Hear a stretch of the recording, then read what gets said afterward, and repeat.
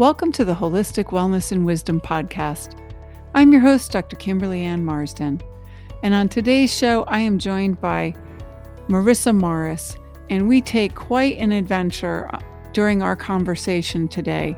It's an extra long episode, chock full of all kinds of universal truths and wisdom. We are joined by our higher selves, by guides, and Marissa explains so many phenomenon, as well as adding in her personal stories that you will be truly blessed by this conversation. So join us for this adventure. Here we go.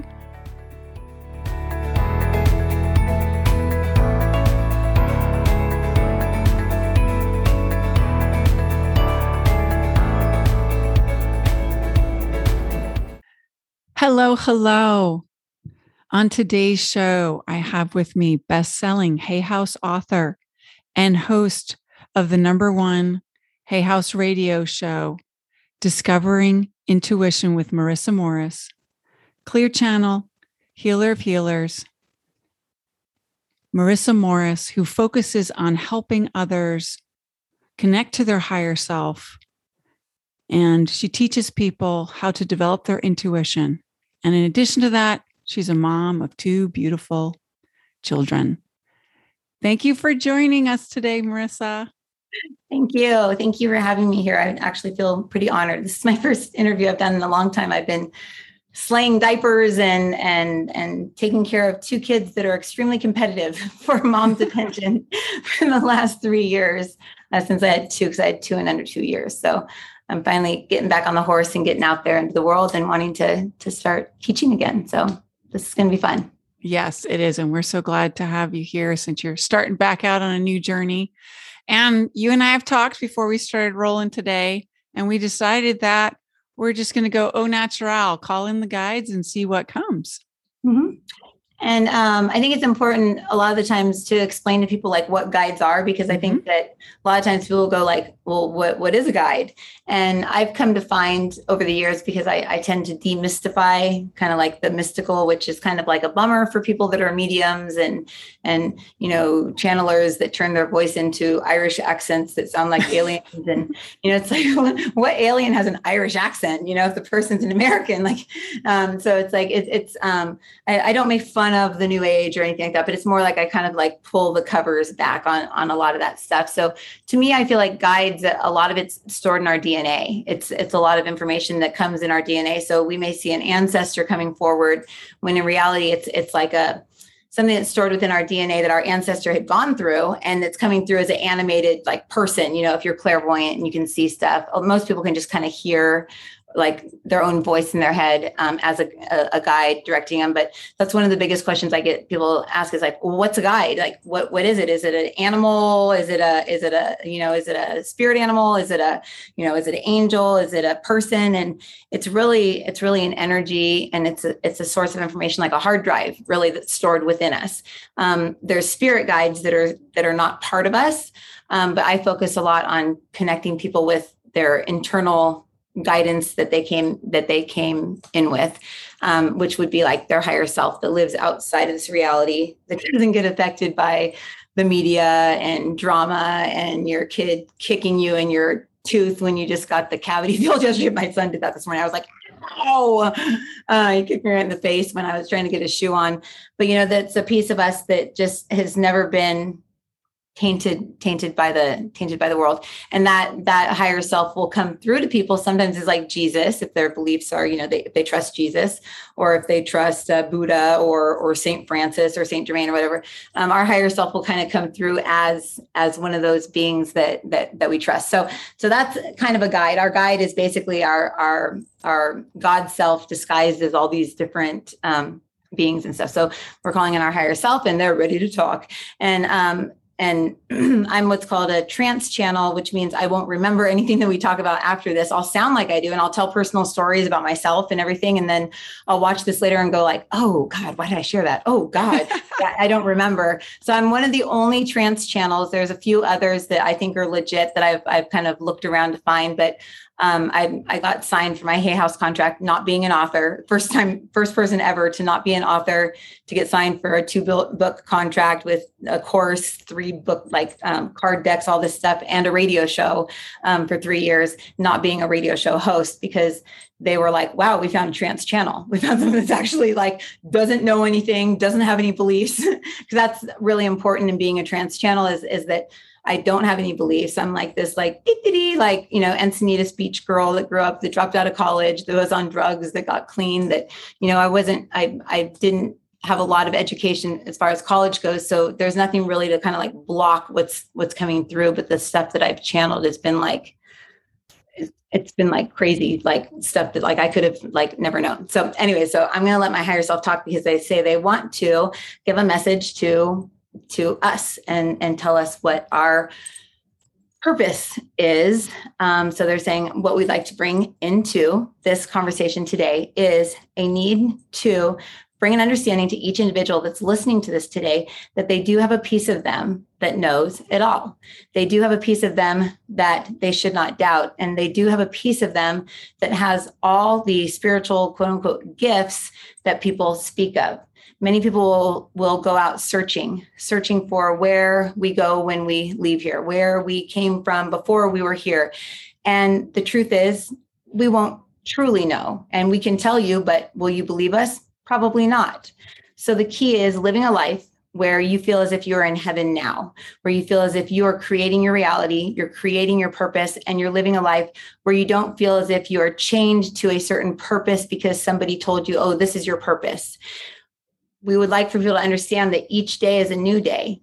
Every day is a new day, and to try not to hang on to the identities of the past, and try not to hang on to things that others told them that they needed to be.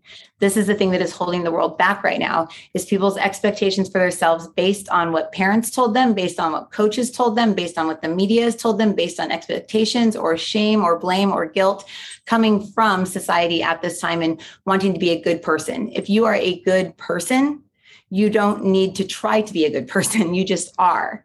So many people are being made to think that they're not a good person, that they're not doing what they need to do. So they're highly affected by shame games, by the fear games, and by putting themselves into more of a herd mentality. And the message that's coming from Spirit at this time is to be a me, to be an individual that can stand tall, but stand together with other individuals, but not become a collective, not become a herd. Because when this happens, you lose the connection to the piece of you that knows everything, because you now have made the group consciousness your higher self. And this is where the world is headed right now. And we'll not say it's doom and gloom. It's all bad or all good, because there really is no good or bad. But we can say that most human beings living at this time would like to have their own mind and don't want to be controlled by what everybody else thinks about something. So the two of you together speaking about understanding the human body, understanding the way that we connect to the spirit and the soul inside of us, can truly bring some insight into people so that they can begin to understand and know what their purpose is, just by merely asking this question. What is it that you've always wanted to do? Who told you that you always wanted to do it?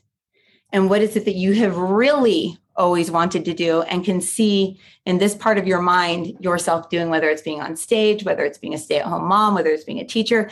Everybody knows exactly what it is they need to do in their life. We spend all of our time each day talking ourselves out of our purpose, and it's time for us to get to it and have people start living their purpose, because many people are just living in the shadows of themselves in fear. And this is something that we don't like.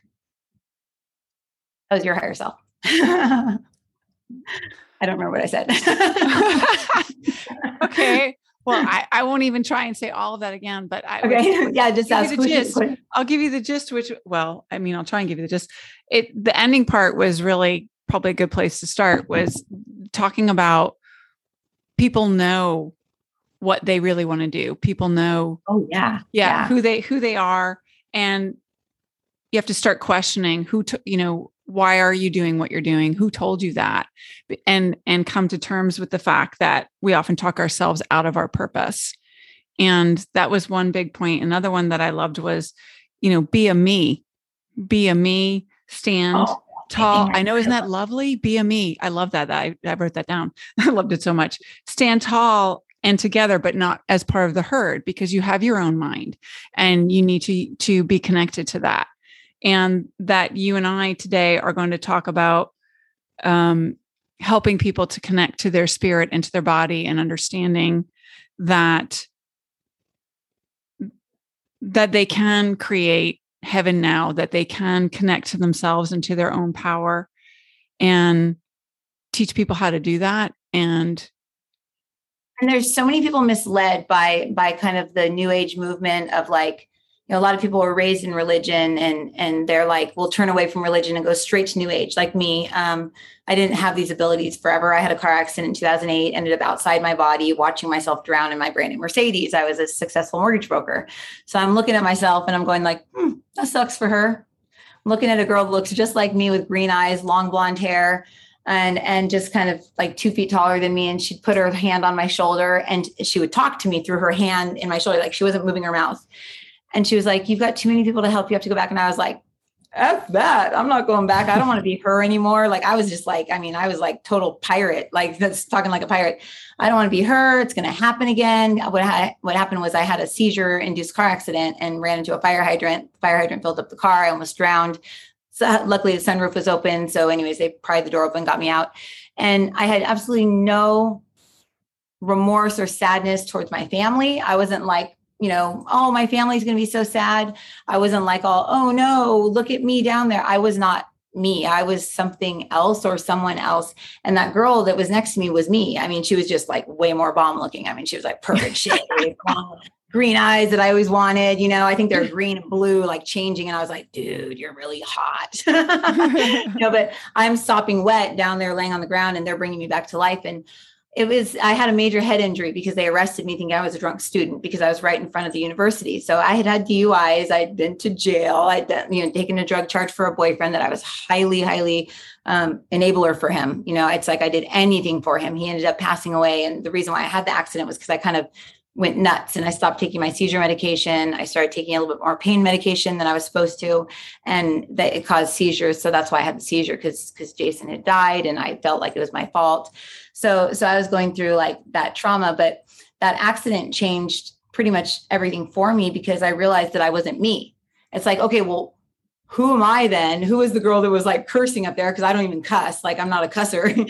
She was like irate. And who is that? Cause she looks like me. And then I had a ball over there to like my left-hand side that I think maybe Christ or Jesus or a guide or something. I still haven't figured it out. But it was like I was watching the accident from above. But I had a head injury because I woke up in handcuffs in the back of a car and I started banging my head against the glass going, let me out of here. I didn't know where I was. So instead of like soothing me out of the seizure and going, okay, you had a seizure, your car is total. It's like, they were just like, you're arrested. So anyways, they took me in and everything. So I didn't really think too much of the vision that I had. I just figured I was hallucinating. I lost my memory. And all I could remember was all the bad things about my life. I lost my marketing company. Everything just started going haywire in my life. Me and my dad couldn't get along. We were business partners. So we kind of like split ways.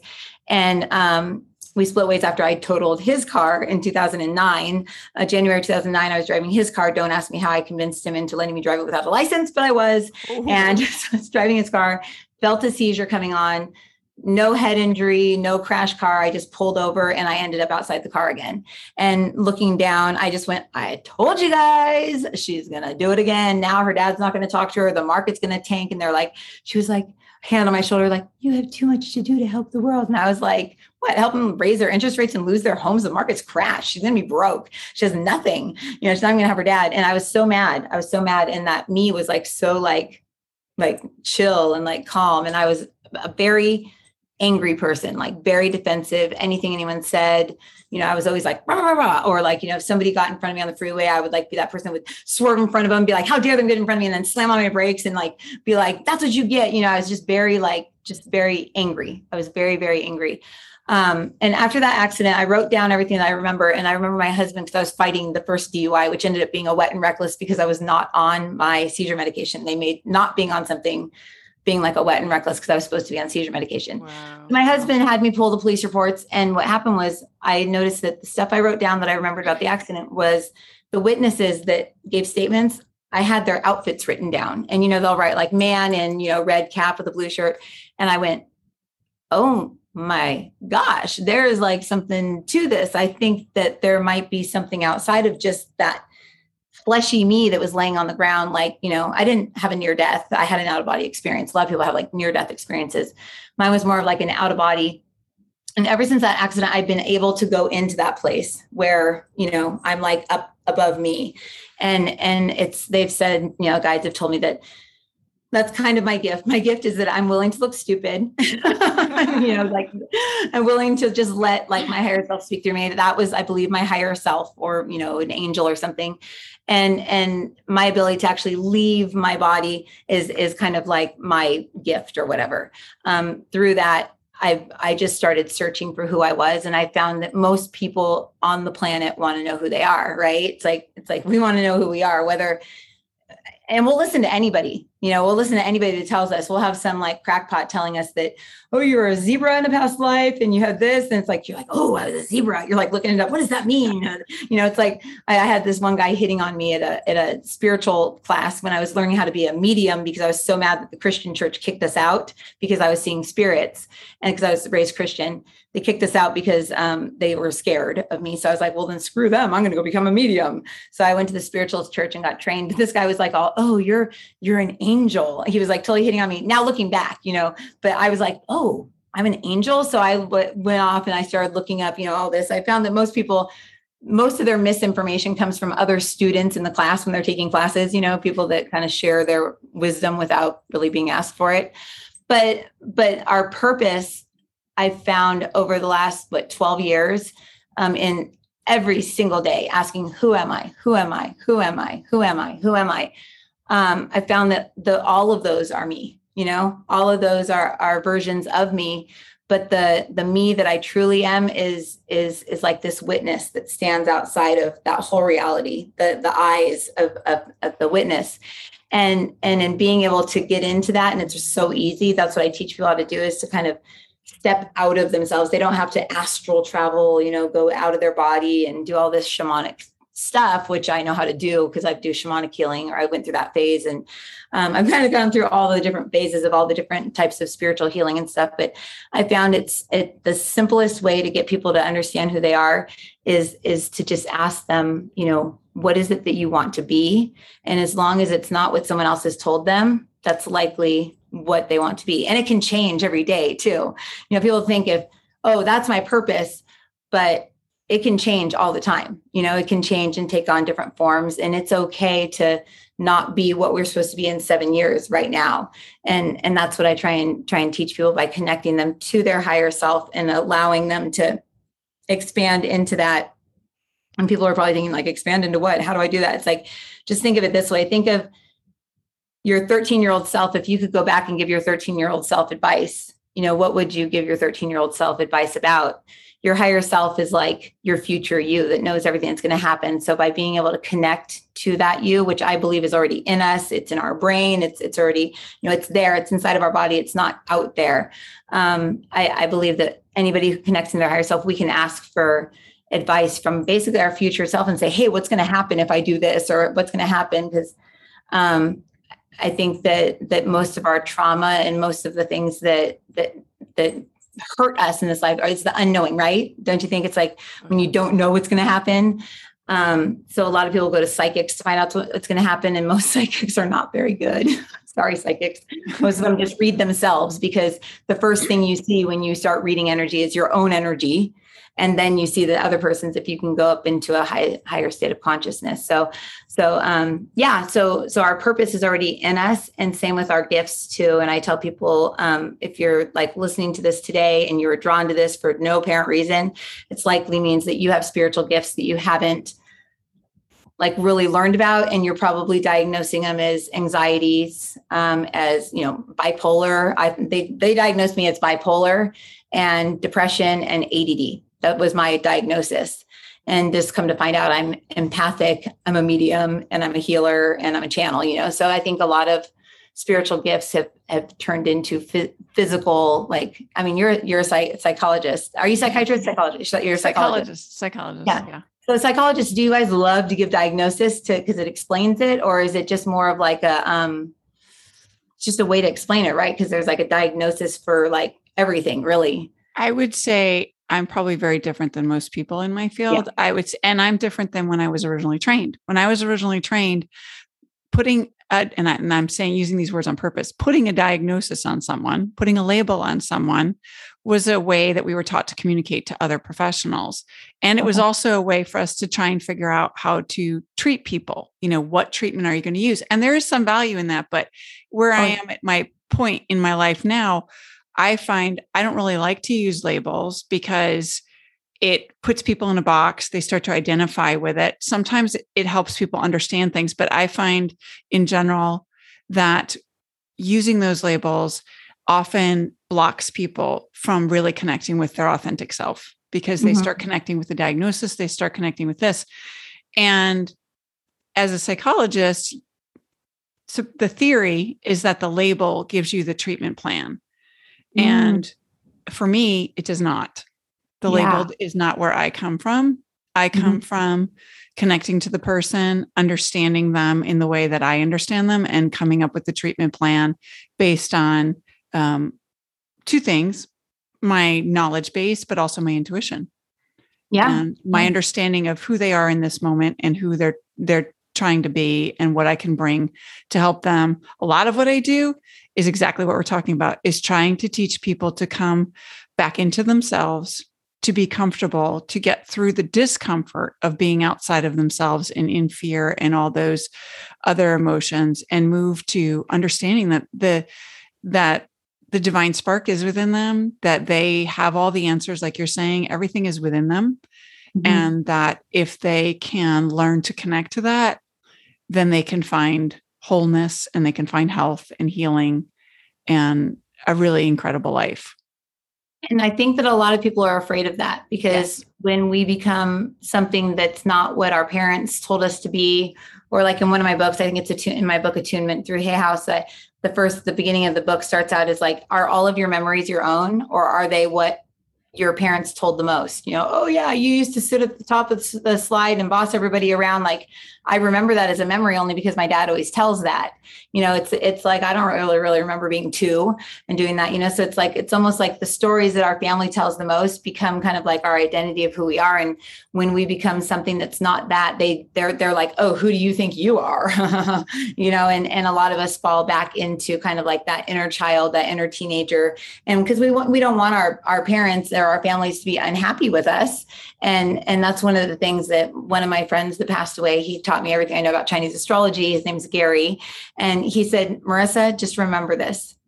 Your dad thinks you're a liar. He thinks you're this. He calls you that. He doesn't want you to be, but that's what he's afraid of because he was lied to by a woman and this and that. So he was seeing me as a woman, not as his daughter, and he had these issues.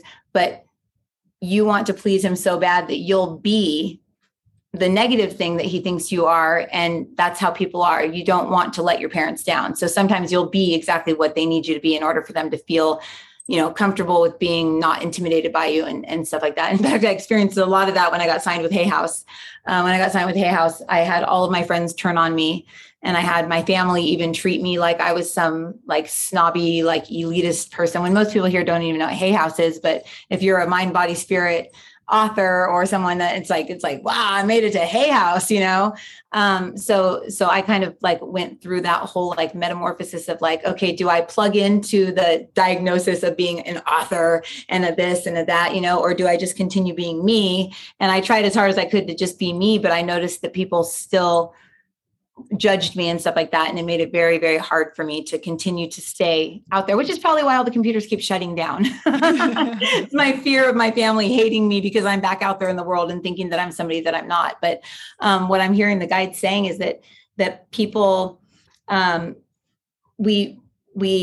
most people, they're saying, like you said, divine spark. I love that you said that. The divine spark is what we truly are. We're that divine spark that kind of goes, I see it like a falling star, just kind of falling down into kind of like this soul. And then it sits in the soul. And then the soul projects down this hologram of like a person. And then a little piece of the soul's brain and heart go into the person and forgets that it's the soul, and it has this amnesia, and it forgets it has a soul plan. It forgets that we planned this whole life and everything. But that piece of us, the divine spark that comes down like into us, when we can reconnect with that. Oh my God, so many guys just came in. They're like, divine spark, did you say divine spark? Oh my God. I think that's what the episode's supposed to be called, our divine spark. There you go. Literally, I just saw like 15 of you walk in and go, divine spark, divine spark. It's about the divine spark. Because when you can become your divine spark, you're basically God. You're basically everything, your source. And you're like this little spark from source. I forgot what I was just saying, but the divine spark is what can move around within us and go everywhere and know anything, and can be like, I'm me in 15 years. Show me what it feels like if I make this decision. And you can actually feel it and sense it. And the divine spark. Divine spark is awesome. I love the divine spark. Well, that's why I have the sparks of wisdom is like the takeaways on my show, just because I want people to connect to that spark. Yeah. Awesome. Look at her face. Awesome. You can't see her face. My newsletter is called The Daily Spark. And then we made a joke one for the younger generation. I thought maybe it'd be funny, but then my 15-year-old's like, that's not funny. It was Get Lit. Oh yeah. Because it's literature. I was starting an imprint of a publishing company and all that stuff. And I was like, let's do Get Lit. And she's like, that's not funny. I'm like, well, I was trying to be cool. I was trying to fit in. She's like, that's so Gen X. And I was like, oh, sorry. Well, you know what I say to my kids when they say stuff like that? I say, well, I can only be me. I'm not going to apologize for being myself. I'll just have to remember what generation I'm from, and that's okay. I am me, and that's all I can be. Yeah, if I can really be generations are like what the guides have shared with us. And this is super interesting, is that each generation has its own soul. So like when people are identifying with, like, say, I'm a Republican, or I'm a Democrat, or I'm a this, or I'm pro-life, or I'm pro-abortion, or whatever, they're saying that the most important thing right now is, if you need to identify with like a herd, identify with your generation, because then you're identifying with this like massive soul that created this whole like 12, however many years, I think it's 12-year cycle of human beings. And it's the soul for every single person that's born in that generation. So it helps you to tune into some, wisdom and stuff like that. So that's one thing that I've been trying to work on lately, is getting out kind of like the generational stuff, but I just can't seem to understand the Gen Zs. And I told my stepdaughter, I said, why are you playing that game? Like, do you win anything? Do you get points? She goes, no, I'm just playing it. I'm like, is it fun? She's like, yeah, we just play it to play. And I'm like, but you don't win anything? Like, nobody's going to win or lose. And she goes, no, it's called like Among Us or something like that. It's yes. Game. Yes. My daughter has said that too. Yes. I read the energy on that game, and I told my younger kids, like, that's not a good game to play, because the amount of rejection that people feel when they at this game, you have to call out like the imposter or like the helpers. And if you're not an imposter, but you get called an imposter, it's actually the same as being shunned at school. Like, do you understand the brain? So, and they get like really, really, really hurt, and they're playing with strangers that they don't even know. But what happens is they get like energetically corded to this stranger that could be some old dude living in his mom's basement playing for all they know. And then they actually stay physically corded to that person. So all these kids that are becoming suicidal these days, or they're just not feeling like themselves, or they're feeling like a million different people, it's because they're corded to all these people that they're playing video games with. It's actually pretty interesting, because all these kids are operating at a soul level, and they can get tied in that way. We would just kind of get irritated and annoyed and maybe get a cord, but with the kids between like 14 and 27, they said it's really affecting them like in a huge way, these group video games. Isn't that interesting? It's fascinating. And I hadn't thought about the courting part, because when I had come about it, she was supposedly just playing with other friends. But when I looked at it, I said the energy was so negative. I was like, I'm sorry, it's got to go off your phone, deleted, done. It's a lot, same thing with a lot of the TV shows, they are really pulling up a lot of negative things and connecting the subconscious to things it doesn't need to be going to. That's not helpful, and creating nightmares and just things that aren't helpful. But back to what you were saying before, back when you were telling your own story, I just wanted to go back, because while you were talking, I was getting the message of that really sometimes in life, like in the story you were telling, we're afraid to shine our light. Our spark. We're afraid to light it up and let people see that light. And like you were saying, you were kind of covering it up because you were afraid of what people were going to see if they saw this big, beautiful light coming out of you when you became the Hay House author, when you had these opportunities come because they're part of your purpose and what your path is. And it can become scary for us. You know, people don't realize how scary success is for most people. Oh, it's so freaky. Yeah. Especially when people take what you say as God's word and you're me. Yeah. I get mad when people believe me. And that's one of my beliefs that I've tried to work on really, really, really, really, really, really hard. And that's probably why I'm a trance channel still, because a lot of people can develop past trance channel and consciously channel. But I decided when I started channeling that I didn't want to remember, because if I remembered, I was like a psycho stalking my clients after I was like, why are you going back to him? They said not to go back to him. They're like, leave me alone, lady. You know, because I'd see them on Facebook afterwards and stuff after I hooked up with them and did healing, because I was just so emotionally attached. So I just went, you know what, if I'm going to do this, I don't want to be conscious. I don't want to be aware of what I'm saying. And I've listened to recordings of stuff I've said to people. And it's like, I'm surprised I have teeth and, you know, don't have black eyes permanently because of the stuff that the higher self will bring into people that they know is true. But if somebody said it to them, you know, just like don't use your kids as a weapon with your ex-husband to try and get more money, and don't turn your kids against their own father. And, you know, like if I would have said that, they probably would have smacked me. But when the guides say it just comes through a lot more eloquently and nicer. But, you know, but yeah, it's really scary for the success thing. And it's also a fear of having the success, kind of like that, you know, it's better to have loved and lost than never have loved at all. You know, it's kind of like you should do that, but most people won't love because they don't want to lose it. And it's kind of like the success. You don't want to become successful. Like my mom said the worst possible thing to me last night. She goes, well, you reached your peak. Nobody can stay there, Marissa. And I was like, thanks, Mom. No. And I'm like, you know, what tells you that the Hay House radio show, which is now an app. So now you can access like all 150 radio shows on there, my books and stuff like that. Every author's books, every radio show you can access on their app. But it's like, what says that was better than this now, you know? So it's kind of like the judgment and stuff that people have that's hard. And I think a lot of people that are attracted probably to this show, especially this episode, will be people that are trying to shine their light, and they're trying to either become a healer, they're trying to understand who they are, what they are, why they are, and how to get that out into the world. And the thing is I always tell people, just start. Like you have your podcast, just start a podcast. And if you have to keep it private and not even interview anyone, just talk for like 20 minutes a day. And whatever you talk about for those 20 minutes over a 21-day period will be what you're about, you know, because you can't really talk for 20 minutes, 21 days in a row without pretty much talking about the same thing, you know, that like focusing on kind of the same thing.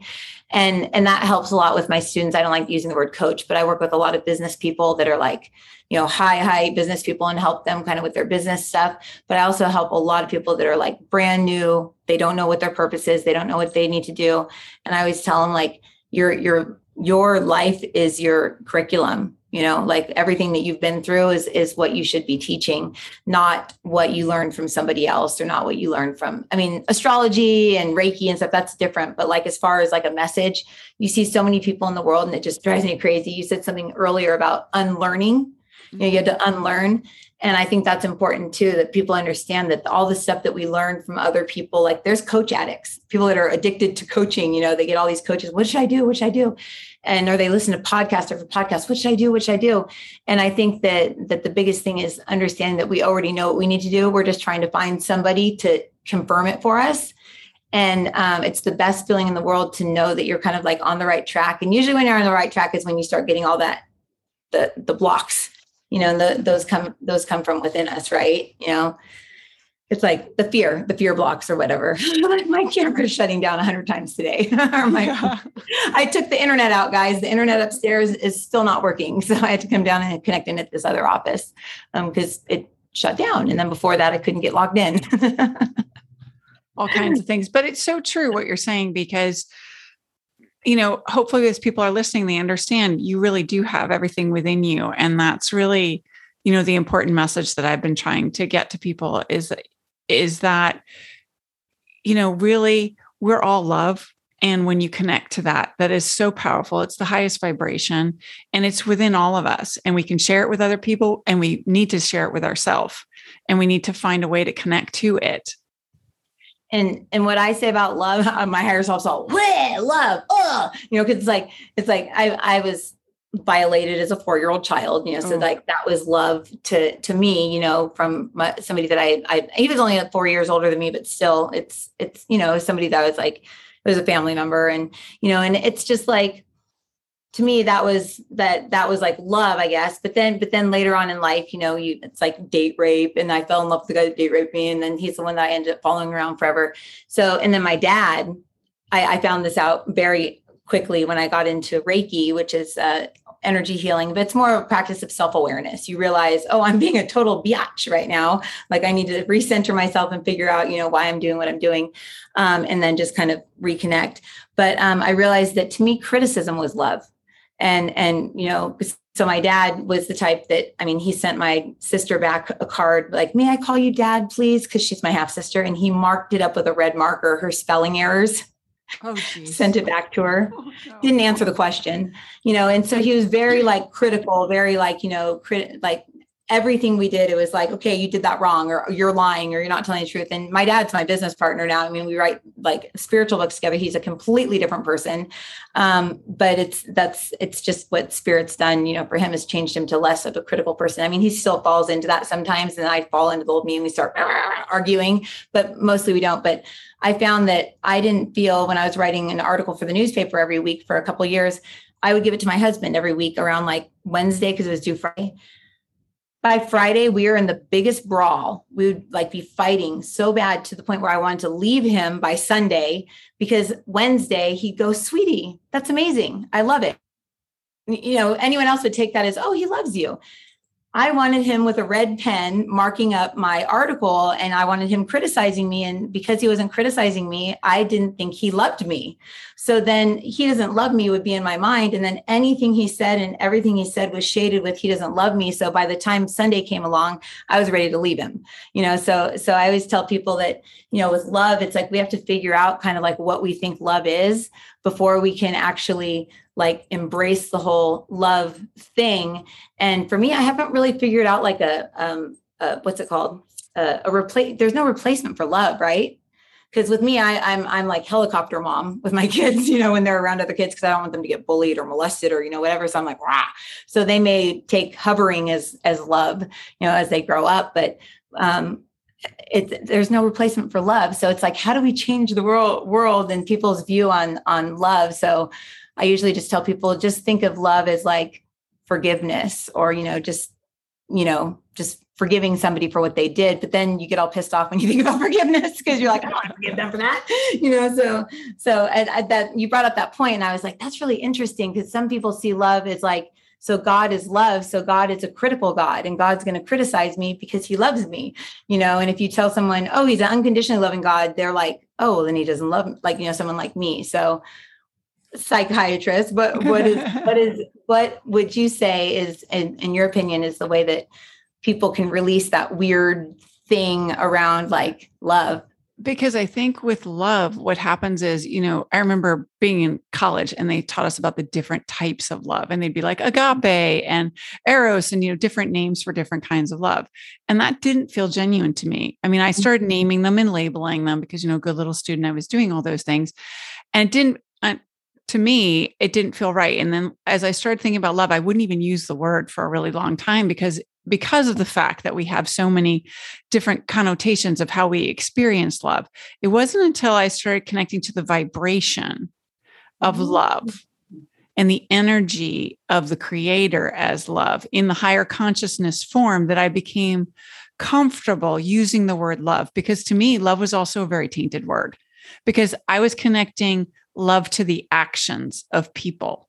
And when I was doing that, I couldn't figure out what love was, because it didn't make any sense. When I took it and I said, I'm not going to connect it to any human actions. I'm going to connect it to the vibration that feels, to me, sometimes, honestly, to me, love feels so overwhelmingly encompassing and nurturing when I'm meditating that I'll actually start to cry. I just felt it. I almost started crying because I could feel like this, like boom, come like straight down through the back of my heart, and it like shot out. And I was like swept into another me that's over there that knows love, because I'm Yes. still, even though I'm in my higher self or whatever it is that I think I'm in, I'm my spark and I leave, but it's like the me that I can see sitting in front of me, because I'm like up there looking at me, it's just a decrepit me that I've created as a version of myself to cope with this harsh reality of like non-acceptance. And, they say that for kids, at least if they get an unlike or an unfriend, it's the same like amount of trauma to them as like being bullied and yelled at in front of the entire school. And if somebody likes their profile picture, it's the same as like dopamine shot or whatever is like heroin. It is. Yeah. No, it's addictive. And they made it that way. That's that whole movie, The Social Network's all about why they designed it that way psychologically, so that you do get the dopamine, the serotonin, you get those neurotransmitter releases so that you're addicted to it, because it's like, oh, that feels good. I'm going to do that again. I'm going to check. I'm going to check that again. And then you get into this loop where you're trying to get that feeling. So you start posting more and you start putting things out there more. And then you start creating false things, because you start creating things that you think are going to get the like. Yes. They don't have to be real. They just have to be things that get the like, because when you get the like, then you get the neurotransmitter hit and you feel good. Ooh. So it's not anything to do with reality. It becomes this addictive loop of physiological, biochemical loop. And you put out there whatever you think is going to get the response That's very interesting. I have a friend who's an influencer and she's, representing a company that she would never eat that food, like the one that she's representing, but it's like, it's mainstream. And I can see that in her as she's grown as an influencer, that it's just, everything's all about, what am I going to post? What am I going to do? Everything's content. I mean, she might as well have taken a picture of the baby coming out of her, and she had her baby. It's like, guys. But it's that's interesting. That's interesting. So our reality, I've always said, the biggest blocks between us and our higher self is our family hierarchy, so it's like, I've got a little Gen Zer that works with me, and she was always kind of like the smart one, the intuitive one, the one that her mom would even ask her for readings when she was younger and everything. And she was just kind of like, the good one or whatever. So in school, she was like the biggest nerd. She always wanted to be popular, but at home, she was very popular because she was a nerd, because she didn't care about being popular and stuff. And it's really blocking her in her life now, being 24, 25 years old, because she's like, am I a nerd or am I popular? Am I nerd or am I popular? And then it's like, no, you're neither one of those, because that doesn't matter. You're your higher self. So we need to get you into that. And she's starting to come into her own, to where she's realizing, oh, it doesn't really matter what my family thinks. And it doesn't matter what these people think. It actually matters how I feel inside. And it's so cool watching the metamorphosis of her changing and not being like a little clone of her dad or her mom or whatever. Because really, if you think about it, we're pretty much clones of our parents until we're about 30. Until we figure it out. If people ever do, some people never figure it out. That's so true. Issue. Yeah, that's so true. Yeah, we're just clones of our parents. And now I say things that sound like my mom or my dad. I'm like, oh my God, I sounded just like my mom and dad, but most of the times, even if it's a bad thing, we're proud of it, because it's all we know. But yeah, the blocks that I've been seeing recently with people, because I do my Wednesday night meditations where it's open to anyone. They can come. I do a healing on every single person while I channel a meditation. And when I drop into their field, I always see the cord that they have in their crown chakra and down on their root that's supposed to be connected to God. I always see it trying to connect with God, but going into a parent's connection to God. Mm-hmm. And it's almost impossible to get that God cord to stay connected to God until people are fully comfortable with what you're saying with love, because God's love, but we don't, it's uncomfortable. No, and you have to do the work. I mean, I've had to do this myself. You have to do the work to cut that cord to your parents. Mm-hmm. It has to be an awareness and acceptance. And you can't let go of it until you know it exists. And then you figure out. Then you feel bad that you let go of it. I feel bad. I'm like, oh no, like, why am I letting go of it? I still want them to feel so important. It's like, because I think that kids, and in fact, the guides have told us that the kids come in to fix their parents for the first 3 years of their life, because they bring in a pure God love source connection. And then after 3 years, the kids go out of the collective of being like God, and they start going into being like part of the earth, or like a becoming a human. And then at 7, that's when their little soul comes in. And that's why they change. But from 3 to 7, they're just 100% a mirror for us. In fact, they said they live inside of our energy. So parents that punish their kids. I saw this lady at the gym yesterday, and I just wanted to like go grab her and punch her in the face. And I'm not a puncher. I don't punch people.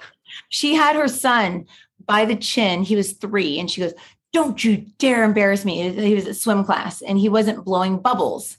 and the teacher wanted him to blow bubbles. And then my son was blowing bubbles. So she was, I think, comparing my son to, and then there's these other two kids that were twins, and they were like, one spit in the teacher's face and punched her. And like, so they were just totally bad. But this lady was comparing her son to, not like, oh, he's behaving himself, he's just scared to blow bubbles. She yanked him out of the pool and she was yelling in his face in the locker room. And I made sure to stand in there pretty close so she'd almost get embarrassed. But I was just like, what kind of trauma like is going to be caused to this poor kid, like fear of, you could tell he was just afraid to blow bubbles because he didn't want to stick his face under the water. He's 3. And the mom, so she'll probably forever be his God cord. She'll probably forever be like right there. And I just think about the world. And I mean, you need to take a test to drive a car. You need to take a test to do all this stuff. You don't need to take a test to be a mom or a dad. So, it's like, you can just have a kid and mess them up as much as you want. But does anybody teach us? We take all these courses. Does anyone teach us how to parent? They don't, you know what I mean? It's and that's required. That's actually one of my passions, what I want to do really bad. And I think we discussed this before, is like working with adolescents and stuff who I'm mortified of. I'm so scared of them. I'm like, you're so smart, but at the same time, not. Like, they're so emotionally not smart, but they have so much wisdom in them, because at 14, that's when they're like Christ self comes in, and like they are their higher self. And they can very easily just quickly be like skewed the other way, but they have so much wisdom in them. But helping families or people, it's like, there's got to be someone who can write a manual to teach a parent how to be like an intuitive parent, to understand their kids, so that we can actually know what we're doing. Because parenting to me is like diets. Like, someone's like, no, eat all protein, and no, eat all starch, or no, go vegan, no, eat all like bacon. And it's like, you get into spirituality or diets or parenting, and there's so many different points of view that there's got to be a way to bring like a way where people can discern themselves, like how to do this. And it starts with themselves, Marissa. That's the issue. A parent has to be willing to do the work on themselves, so they're not acting out their ancestry and their issues through their child. So until you do your own work and understand yourself, how on earth can you parent another being? If you don't understand yourself. That lady, probably her parents were probably like that to her. And that's probably why she was doing what she was doing. She was probably just so unconscious, just playing a recording in her head of how her parents were with her. She's disconnected. I would guess she's disconnected from herself. If she can't connect to herself and how she feels, how is she going to have the empathy for what her son's experiencing? She's just reacting. She's just coming from a place of reacting. Before we started the podcast, we talked about spinning. She's coming from the amygdala, the spinning place. And she felt maybe shame or discomfort because she felt like her child wasn't portraying her. It's not about her, but it felt to her like it was, maybe, that he wasn't portraying her in the way she wanted to be portrayed. She wasn't being seen as the mom she wanted to be. Those were how she felt. And so she reacted from that place instead of thinking about coming from the observer place and thinking about, what does my child need? What am I really feeling right now? Connect with her feelings. She just reacted from. Yeah. And also one of the things that the guides told us in one of my books, I've got like 29 of them, but it's like one of the books, I think it's a Skeptic's Guide to Psychology. We actually had Freud come in, and all the psychiatrists from the day. Freud came in, and he was just like, they totally screwed my stuff up. That's not what I meant. And it was funny. He came in, and then some others came in, but it was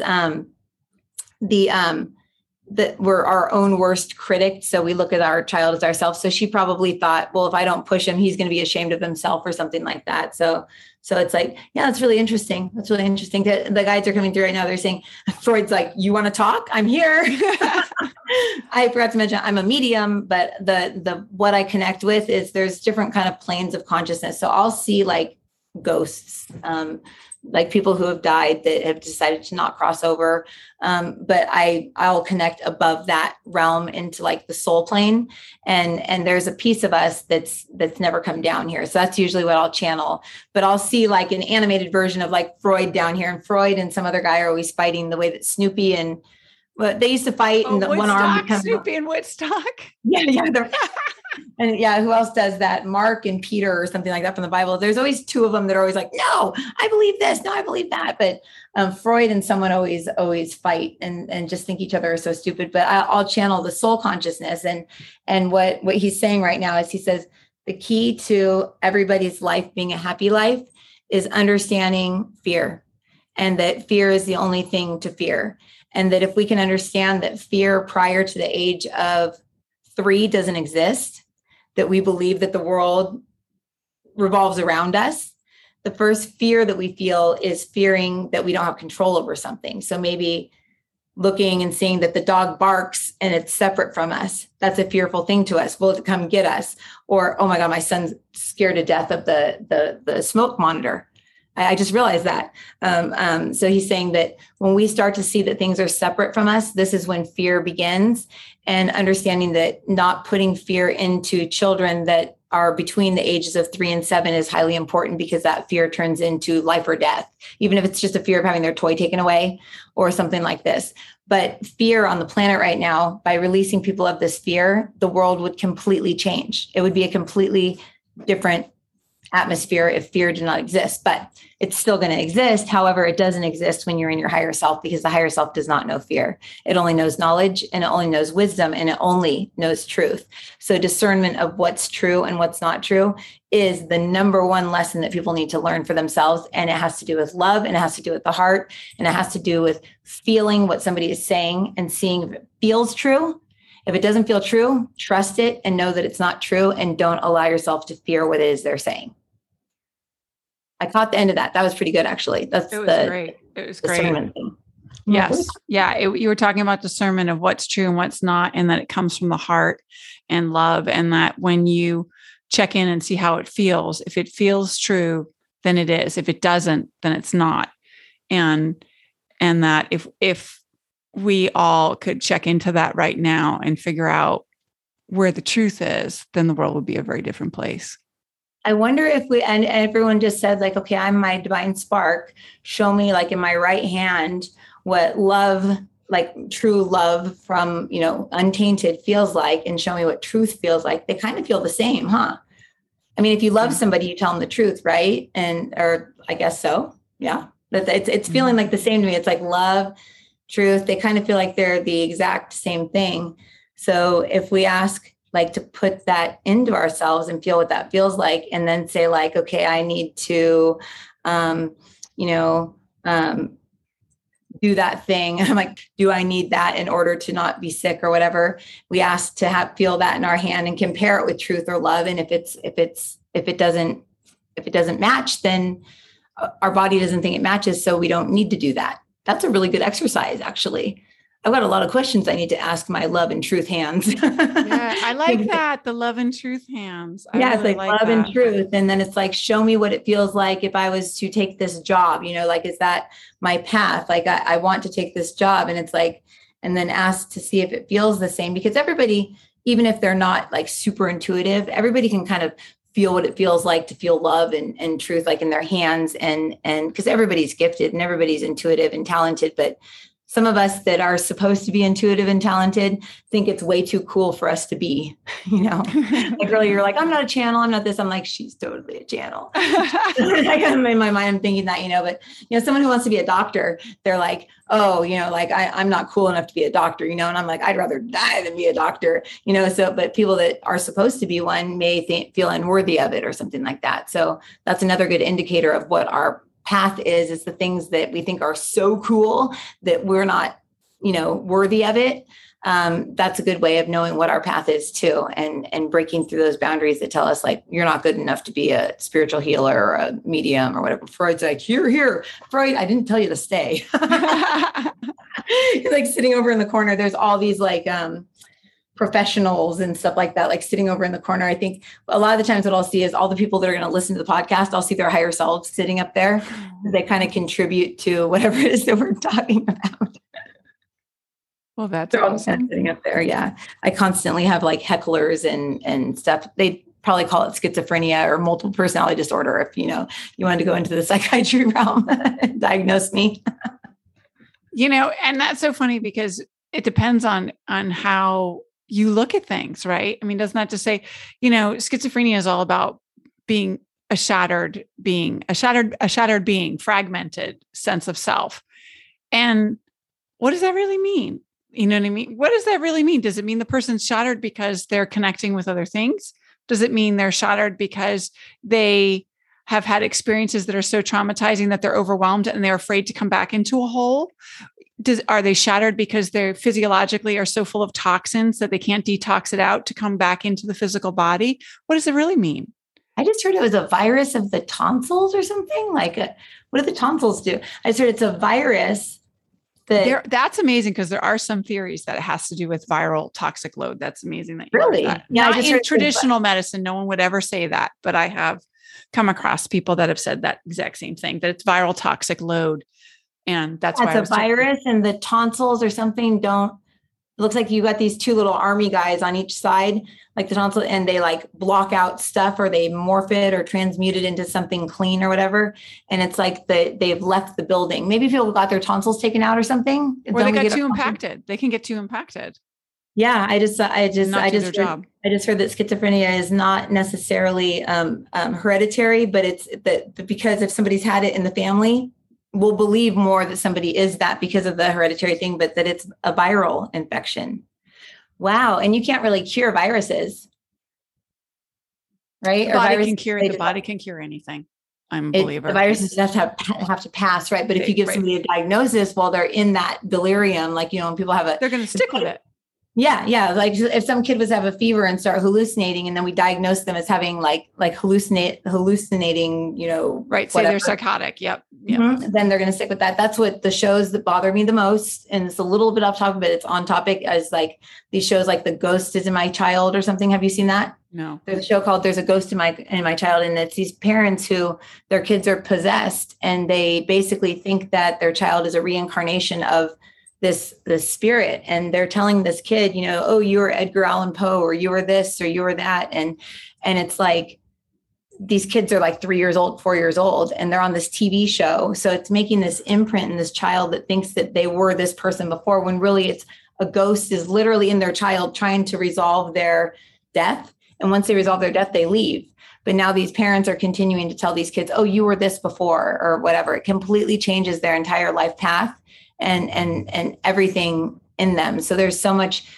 That's one of the things I'd say. This might see Pooch even bark. That's one of the things that gets me spooky is the misinformation of like non-truth about spiritual stuff, spiritual gifts, about the ghost realm, spirit realm, when it has to pertain to kids, and it has to do with the kids and stuff like that. And I think that you shared kind of getting into this stuff because you wanted to figure out what was going on. You weren't willing to deal with the physical world explanation, right. But now there's this other spectrum where people are like, oh, my child's a gifted medium, and this and that. And then when the kids can't see ghosts anymore at 7, they just make it up because that's their identity and that's how they get attention. And it's causing like big time problems. So that's another part of a big part of one of my message that I want to get out to the world. And we didn't introduce me as Starting Intuition Kids, but we're trying to start this family division of my company so that we can help parents understand that you're not supposed to worship your kid if they can see grandma, and you're not supposed to, I have parents who literally worship their children. They're like, oh, they can see this. And just because they're seeing something, it doesn't mean it's real. Right. Because they're seeing grandma, it doesn't mean it's grandma. It could be something else, or they could just be reading the memories of the parents or something like that. So it's a really like sticky subject, like, and I think that so many kids are affected by it right now. And it leads into not knowing what gender they are, not knowing what sexuality they are, like all this, because they have all these other personalities and spirits inside of them because they can see that, and they're being told, oh, you get attention, you're good because you see that. So they just let it all in.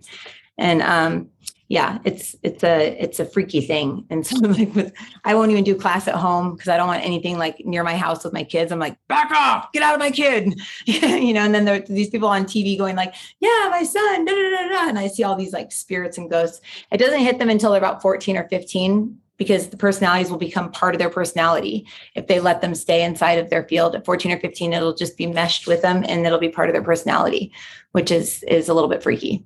Well, I mean, there's a couple important things you said there. I mean, children are open vessels. If we tell them to teach them to continue to be open, we want them to be open in certain ways, but not to every entity that comes by. We want them to understand energy, not necessarily take it into themselves, because they need to understand what's theirs and what's not. And that's a big thing for most of us. But the other thing that you mentioned that I wanted to say, just because I had some experience with this in graduate school, is the whole TV show thing. I had a another psychologist that I worked with, who some of her clients were so traumatized. They were adolescents mainly, and some young adults that were going on talk shows, the talk shows back then, expecting that it was going to make them special and that people were going to want to hear their story. They weren't having psychic abilities, but just their emotional. They were out there sharing their emotional being. And when they would do that, you don't know what you're going to get back. And so people would go out there and they'd go on these big time network shows. I'm not going to name any of them, but they'd go on them. And then what would happen is they'd be walking down the street and everybody knows your name and they think they know you. And now they may or may not resonate with your story. And it's very damaging because you put yourself out there assuming people were going to feel a certain way and they don't. But with the kids that on the show that you're talking about, imagine a child trying to understand not just these energy entities, but now you've got people filming you, the cameras, you're getting all this attention for it, and you're thinking this is what you're supposed to do. So it's completely overwhelming and confusing for the child on all levels. And this is the person that's supposed to protect and guide them through the world, giving them very strong messages about your worth comes from sharing this with other people. So they're going to open up their energy field more and more and let in. It's very dangerous when you do that, as you know, because entities can attach, things can come in that don't belong in there. And the child's being encouraged to do that for the viewer's enjoyment. Yeah. Yeah. And I watched one boy in particular, and he was like a soldier that died or whatever. And I'm thinking like, this poor kid, he's like 12 now, about to hit puberty and stuff like that. And he's like, yeah, when I was that person, I felt this way and that way. And I'm thinking like, oh my gosh, he's totally making up a story in his own head so that he can continue to play this game, so he can be on this show and, his parents can feel special. And I mean, there's authors that have written stories about their kids having these spiritual experiences, talking to a ghost.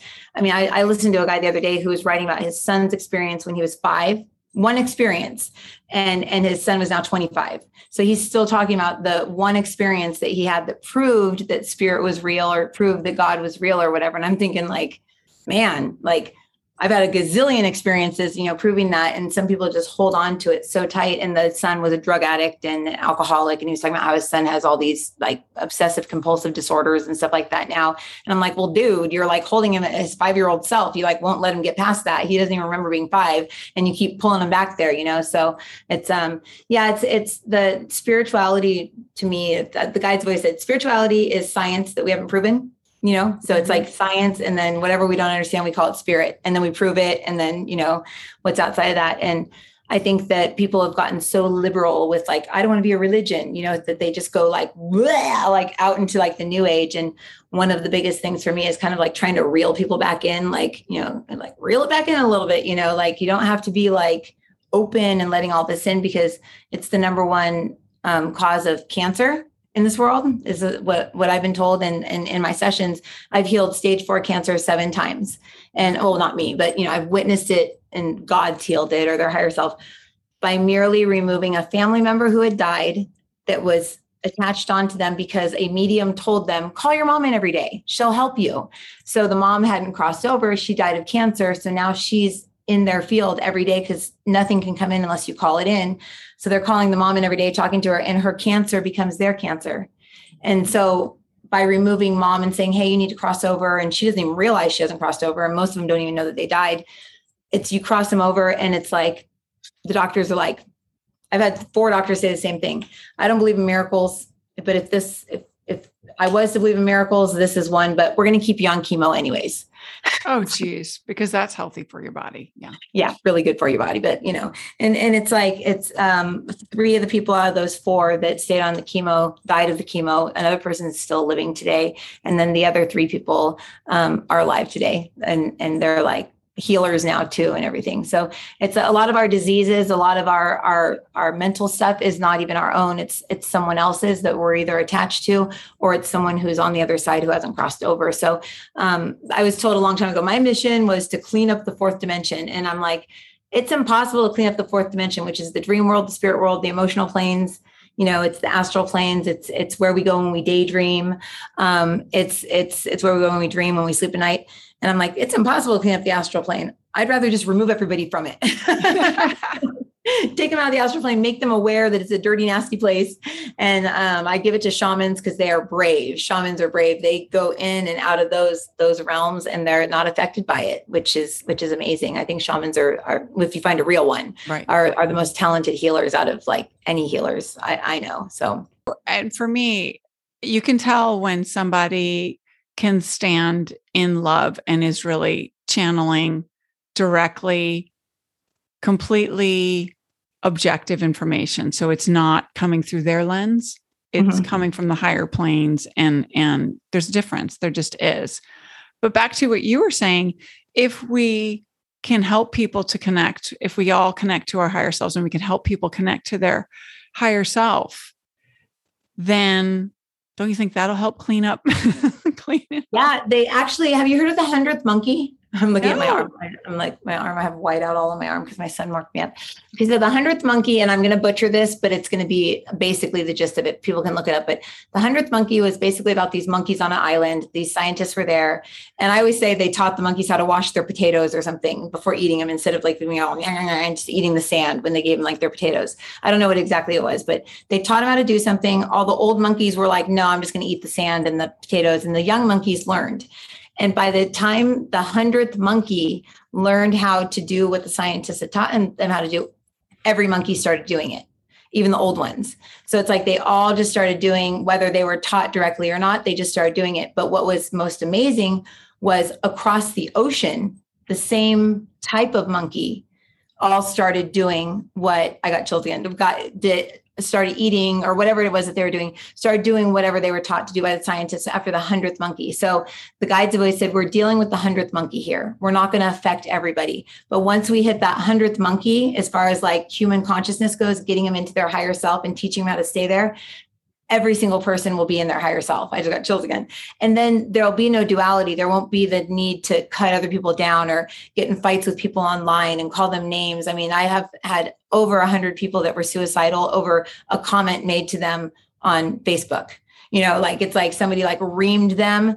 I mean, we traced it back to a comment. So like they were suicidal. And then it's like, okay, well, what happened 4 days ago? What happened 2 days ago? 2 days before that? Okay, what happened here? And they're like, oh my God, I got in a fight with someone on Facebook. That's right. They called me a this and that. And I'm like, okay, well, let's release that. I released the comment from them. And then they're like, don't want to kill themselves anymore. So it's like a snowball effect, you know? And it's like, we just need to affect, they said, we just need to affect 168,000 souls. That's the exact number. And by affecting that amount of people and getting them into their higher self, it'll be like the end of the movie Wonder Woman. Did you ever see Wonder Woman? I did not. Okay. At the end of Wonder Woman, spoiler alert, the god of war gets defeated, and all the guys that were battling and shooting each other on the battlefield, like went like shook their heads and just went like, what am I doing? And like reached down to help their enemy up, and they all went and got coffee together or something. So it's like the god of war, Wonder Woman beats the god of war, whatever, but everybody just went from fighting and shooting each other to just like, hey, what's going on here? This is weird. So I feel like that's kind of what our mission, and anyone listening to this today is probably part of that revolution, where we need to get people into a higher state of consciousness. And it's not even about spirituality or spiritual gifts or anything. It's just more of like a different perspective, right? Like looking from, and it's not higher either, because for me, higher brings judgment in, you know, if you're like, oh, look at it from a higher perspective. I feel like it's more of like an expanded perspective, like a where you can see it from like more sides of the building or something like that. And I think if people could start to do that, then the world would start shifting, and we wouldn't have to worry about the world turning into the end of Man in the High Castle, which is such the depressing ending of a show that was like 4 seasons. I watched it and I was like, I'm so depressed now. I'm still depressed. And that was like a month ago. It was a very freaky show.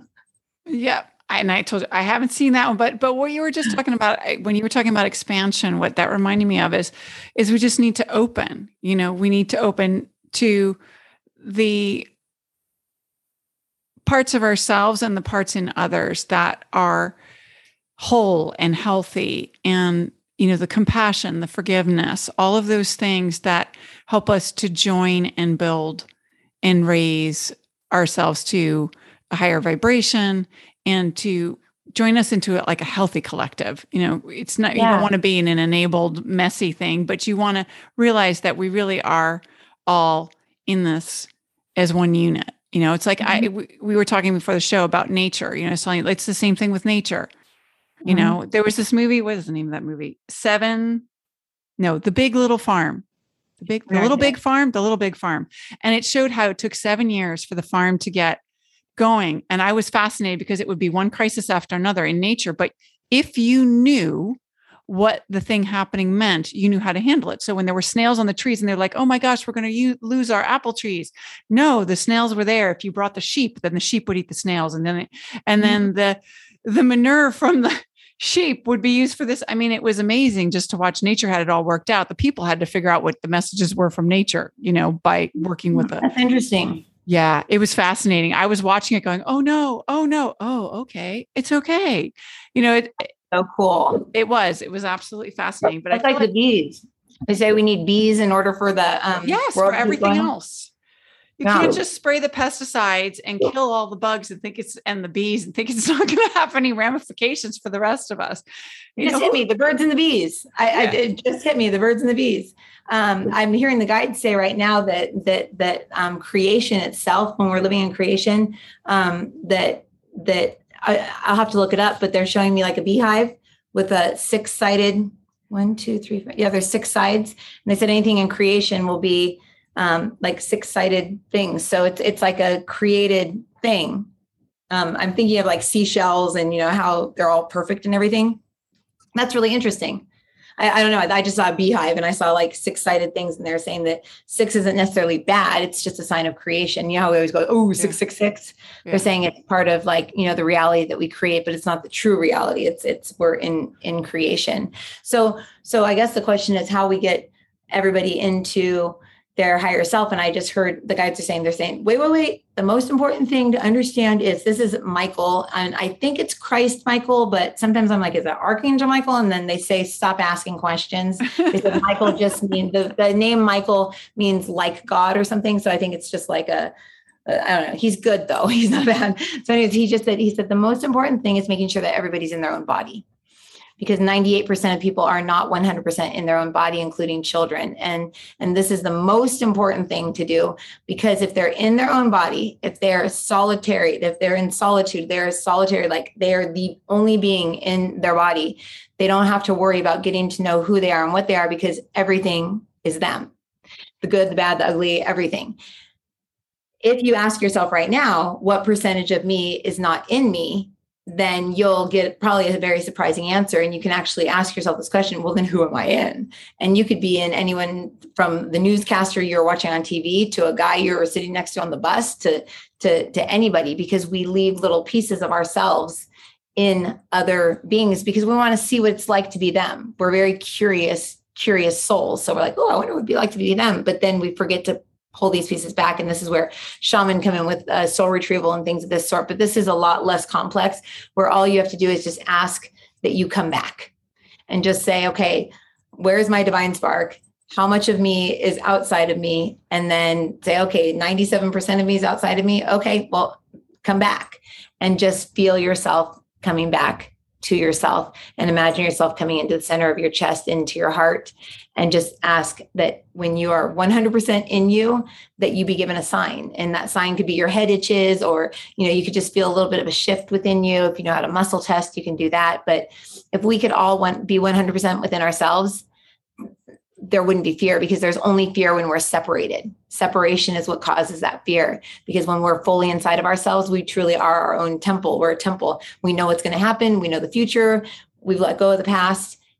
We're grounded within ourselves. So this is the message that we would like for people to understand today is the most important thing in your life right now is getting yourself 100% inside of yourself. And people will say, no, that feels horrible. It doesn't feel horrible, because you at this present moment are perfect. You're not sick.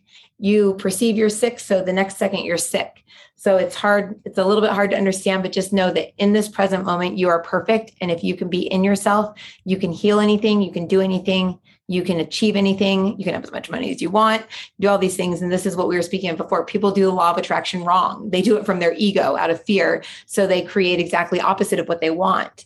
But by being 100% within themselves, centered in their heart, free from fear, you can be and do anything that you want to do. And that really basically answers anybody's questions about anything, because I said, but then we have to figure out what we want. Nobody knows what they want. And they said, actually, you do know what you want. You just try and talk yourself out of it. That's interesting. That was beautiful. Yeah. Very interesting. Yeah. You know what? A lot of moms like have like 50% of themselves inside their kids' fields. And so that's why kids hear their moms talking in their ear, because there's a piece of them over there in them, and then it stays in them. Oh my gosh. I had literally 98% of me outside of me, but I am channeling. So, well, then that's okay. In that case, we'll give you that. Yeah. But I'm still hearing that when I'm like fully present, when I think I'm fully present, that I still have 45% of me that's outside of me. And it's in my husband, because I'm so worried about making sure that he approves of me. That's, I've transferred my stuff, daddy issues, onto my husband. It's lovely. And then you get to work on it from there. So, as long as you're aware of it, you can do something about it. It's when you don't know about it that you just react and act it out, but you're aware of it. So you can work with that. I'm aware of it, but it's still so annoying, because with relationships and husbands and kids, it's like we turn into these different, like Tasmanian devil, like, and you're like standing outside yourself, looking at yourself going like, why am I cutting him down right now? I'm totally wrong. Why am I arguing that I'm right? And it's like, you can see it all happening and you're like, why am I still arguing? Oh yeah, I need to be right, but I don't need to be right. It's like, you're arguing with yourself. At least that's how it is for me. And I know a lot of spiritual students say they just watch themselves and they can't stop themselves. So maybe by pulling ourselves back into ourselves, that can repair that issue. No, definitely. I mean, I think of that as my shadow. Like, I'll be like, oh my gosh, here's my shadow. It's arrived. I need to go create some space so I can not do any damage while I'm, not in that space. Like what's your technique? I will literally walk away. If I'm in a space where I feel like I'm getting agitated, especially like with my kids, I will literally go walk into another room and either write things down, or most of the time I'll just literally like lay down, close my eyes, do some Reiki, or just breathe. And I found that originally when I was doing it for me, because I would feel like, okay, I'm trying to control this right now. And that's not the place I want to come from. I want to come from an empathic place where I'm not trying to get a certain outcome. I'm not trying to win an argument. I'm trying to be open and listen, but I'm not being open and listen. So I'm going to go walk away. And because I'm reacting to something that's happening in this situation. But what I found in that situation, especially with my daughter, is when I go and create the space for myself, because I don't want that shadow to fly out, something's being triggered and I recognize it's being triggered, and I go and create the space. Guess what happens? It forces her to have space too. Mm-hmm. And then she comes back more present. And by the time I come back and I'm present, we can actually have a resolution, because we're not reacting. We're making choices and responding to one another. Whereas before, we might have started where we were just reacting. She was saying something and I was about to react, or did react, because it does happen. And then I realize I'm reacting and I go, oh, this is not who I am, who I want to be. It's who I'm being right now. Don't want to be that. I'm going to remove myself. And so now, I mean, like my kids know, my daughter knows, she's like, Mom's going to go take some time. I gotta love that kid attitude. I just heard, the further that we stand from the sun, like the closer we stand to the sun, the bigger the shadow. The farther we are from the sun, the smaller the shadow. I keep hearing something like that, but that our kids are almost like the sun shining light on us. And like, if we're like standing there, it's like our shadow gets all big. Oh yeah. But if we're able to kind of like reel ourselves into the sun, I guess they're referring to as like forgiveness or Christ, or, whatever they want, they're using a metaphor. But if we can pull ourselves into the sun, or the central sun within us, then we don't have a shadow. We're just light. And then they are then tuned, because they tune into us as source, so they're just reflecting back all of our stuff. Like, I've seen kids that like literally will say to like a parent something that like their parent used to say to them, like you pick it up, BITCH or something like that. And they'll be like, are they possessed by my father who died? I'm like, no, they're just literally reflecting back your DNA, like all of your stuff that you haven't dealt with.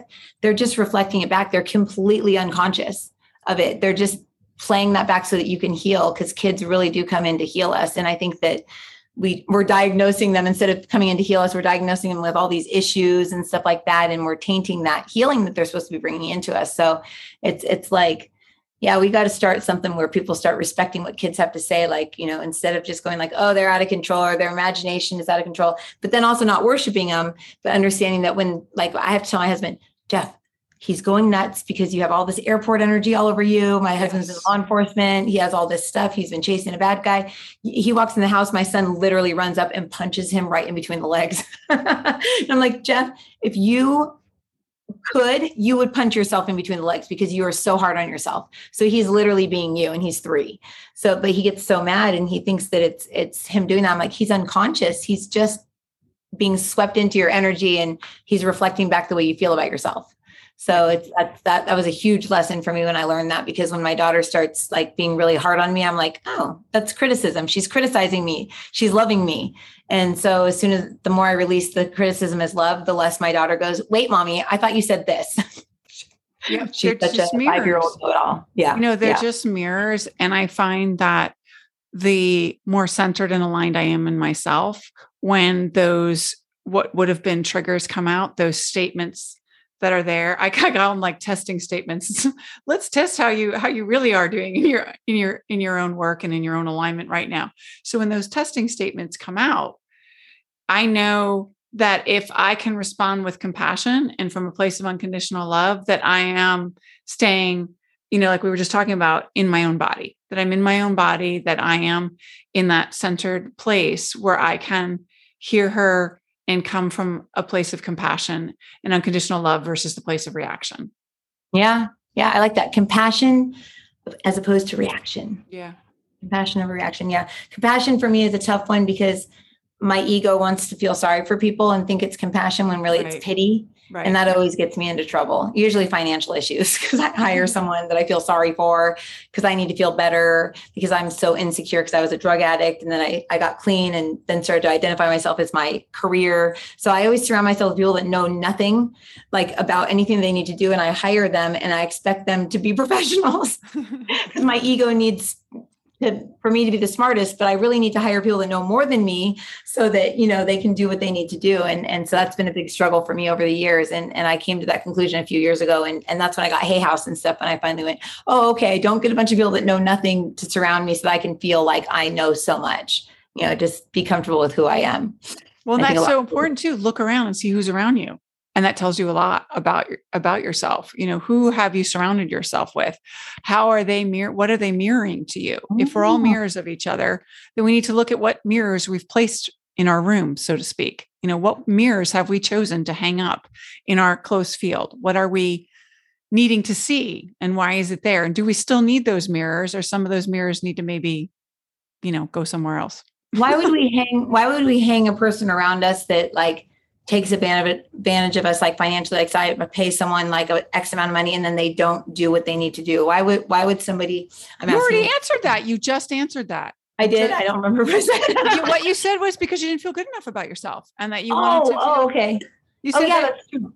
Yeah, because like you're saying, you didn't feel good about yourself and you wanted to be the smartest in the room. So part of you wanted to feel smart. Part of you felt sorry. So you were trying to rescue the person or do well. When I teach Reiki, that's always one of my things that I share is I used to lend money to people that couldn't pay me back so that I could feel rich. Because I was like such like a loser in my mind in my 20s that when I finally was new money, like I would lend somebody money that I knew couldn't pay me back so I could complain about the fact that they couldn't pay me back. So everybody would realize, oh, you gave someone $5,000. Wow, you're really rich. So I was always trying to portray that. Okay. Yeah. I answered my own question and you just answered it by bringing that up. I need to get rid of that so I can get my money back from this guy. Well, yeah. But you know what? What I was hearing when you were talking just now is when you do things like that, when we do those things, we're not valuing ourselves. Yeah. We make choices that don't value ourselves. And that means we don't value ourselves. You know what I mean? Like if the choice isn't honoring you, there's a reason why you're making that choice. And then we have to say, so we have to say, I love myself. Wait a minute. I love myself. I'm going to honor myself by making choices that respect me and my time and my effort and what I'm bringing to the world. Now I see me like Snoopy and Woodstock fighting me. Yes. I see me fighting me over there. That's so funny. Oh my gosh, that's very interesting. Thank you for that. That's actually a really huge thing. It's funny because it's kind of like what I teach, but like I teach unconsciously. Like I have to listen to my own classes to learn from them. Most of my students know more than me because I don't remember what I teach. You know what? I'm sensing that you're going to at some point know when you embrace and own your skills. When you're willing to own what you do, then you'll remember it. right now, like you said before, you're not willing to own it. You don't want the responsibility of it. So it's not sticking. I was remembering before Hay House, and when I got with Hay House and people were like, oh, honey, you're too materialistic. You need to go become a this and that. It's like people were just so mean. And I remember them telling me and my dad, when she gets out into the world and has millions of followers and this and that and all this, you need to have tough skin because people are afraid of what you're teaching because they're afraid because they believe you. So the ones that pick on you the most are the ones that actually believe you because they're picking on themselves for actually falling for what you're saying. And I could never quite embrace that. Anytime anyone said something mean, I was like, oh, ouch, ouch, ouch, ouch. so it's, I feel for people that get publishing deals and like become influencers and go out there into the world, because it's very easy to change and go to the dark side and just, conform into what everybody wants to. And that's kind of why I had to take a step back, because I was like, I'm not going to produce stuff that just people want to see just because, and I'm not going to not say the word God or the word Christ consciousness or, whatever, just because people are uncomfortable with it. So yeah, I got banned from YouTube the other day. I'm like, okay, they're banning me from the internet, but you know what? I think that people will find the teachings, and the key is just their higher selves bring them. I see people's higher selves just like, attracting towards it. I see it in coffee shops. And this is one way that people can know if they're a channel or not. If they walk up to somebody in a coffee shop and they compliment them on something that they wouldn't usually talk, like, oh, I like your watch, even though it's like the ugliest watch in the world or something. And then you start talking to the person, and then like 20 minutes later, you're late for work, but the person's going like, oh, thank you. That's exactly what I needed to hear. So that's like the higher selves went, hey, there's a channel over there. Let's get them over here to talk to this person. And you just make some random unconscious comment. And then you start talking and you start delivering from their higher self, because they're blocked, all the messages that they need to hear. And when I share that with people, they're like, oh my God, I do that all the time. And it's like, yeah, you're a channel, you're a higher self channel. You're here to bring through a higher consciousness. And another way to know too, is if you're driving down the freeway and all of a sudden you're like, I wonder what would happen if I just hit this wall real quick. Do you ever do that? Like that thought, like will go through your head, like, whoa, my God, I don't want to hit this wall. Like, it's like you get this fear. It's because you're reading the energy realms around you. That means you're a medium, because you're reading the energy realms around you while you're driving in theta mode, just kind of all a robot. And you're picking up on all the frequencies of what's happened like on the freeway. And then you get that thought and you're like, what am I thinking? Why am I thinking I'm going to hit this person or whatever? And so I tell people, if that happens, that definitely means that you're a multidimensional thinker, and that they should look into making sure they keep their energy clear and stuff, because those realms affect us way more than people think. Like, I think the invisible realms affect us way more than the ones that we can see, for sure. Yeah. Like the emotional realms and stuff like that, and the spirit realm and everything. So yeah. But yeah, that my book Attunement, I go through like all this, like, I just realized that I do this thing where you say 0 heart, 0 ground, 0 source. And that's all you have to say. And it centers you like in your heart, in the ground, and in your source. And that's like the easiest way to start. Like, if you're not into spirituality or anything, to just say that, because I have it set up as like a quantum healing thing, but you don't have to witness it. You don't have to see it. All you have to do is say it. And it takes you into the 0 point within you, and the 0 point. And then if people can do that each day, just remember to do that, they'll start feeling wiser. They'll start feeling less, would you say, reactive? Mm-hmm. And you just start feeling better, because you start trusting something outside of your ego to guide you through the day. And it's so beautiful to watch in people as a teacher, teaching people healing and stuff like that. It's awesome. I love it. Yeah, that's beautiful. And what we want is, don't people, as humans, we want to be connected, and we're so big on connecting to others. And what you just described is connecting to ourselves, which is where we need to start. So if you start every day connecting to yourself in that beautiful way that you just mentioned, then you're going to be able to go out and have really beautiful connections to others. And we put so much energy into connecting to other people, and we forget to connect to ourselves, which ultimately connects us to God. And it's like, wow, isn't that really, if you could go, well, there's only one connection I could have, what would I like it to be? Well, I'm going to choose God. I'm not going to choose, something out, just some random person walking by, because who knows what you're getting there, Exactly. But a lot of people will be like, oh, the G word, don't say the G word. Like, oh, God is bad. I've got one lady that used to have like, her dad would do really bad things to her reading Bible verses. So I think people have gotten religion mistaken with God and all that stuff. And my prayer just for the world, I guess, would be for people to understand like God is not being a being and just being a force or an electricity force and energy or a hard drive, if you will, Yes. information.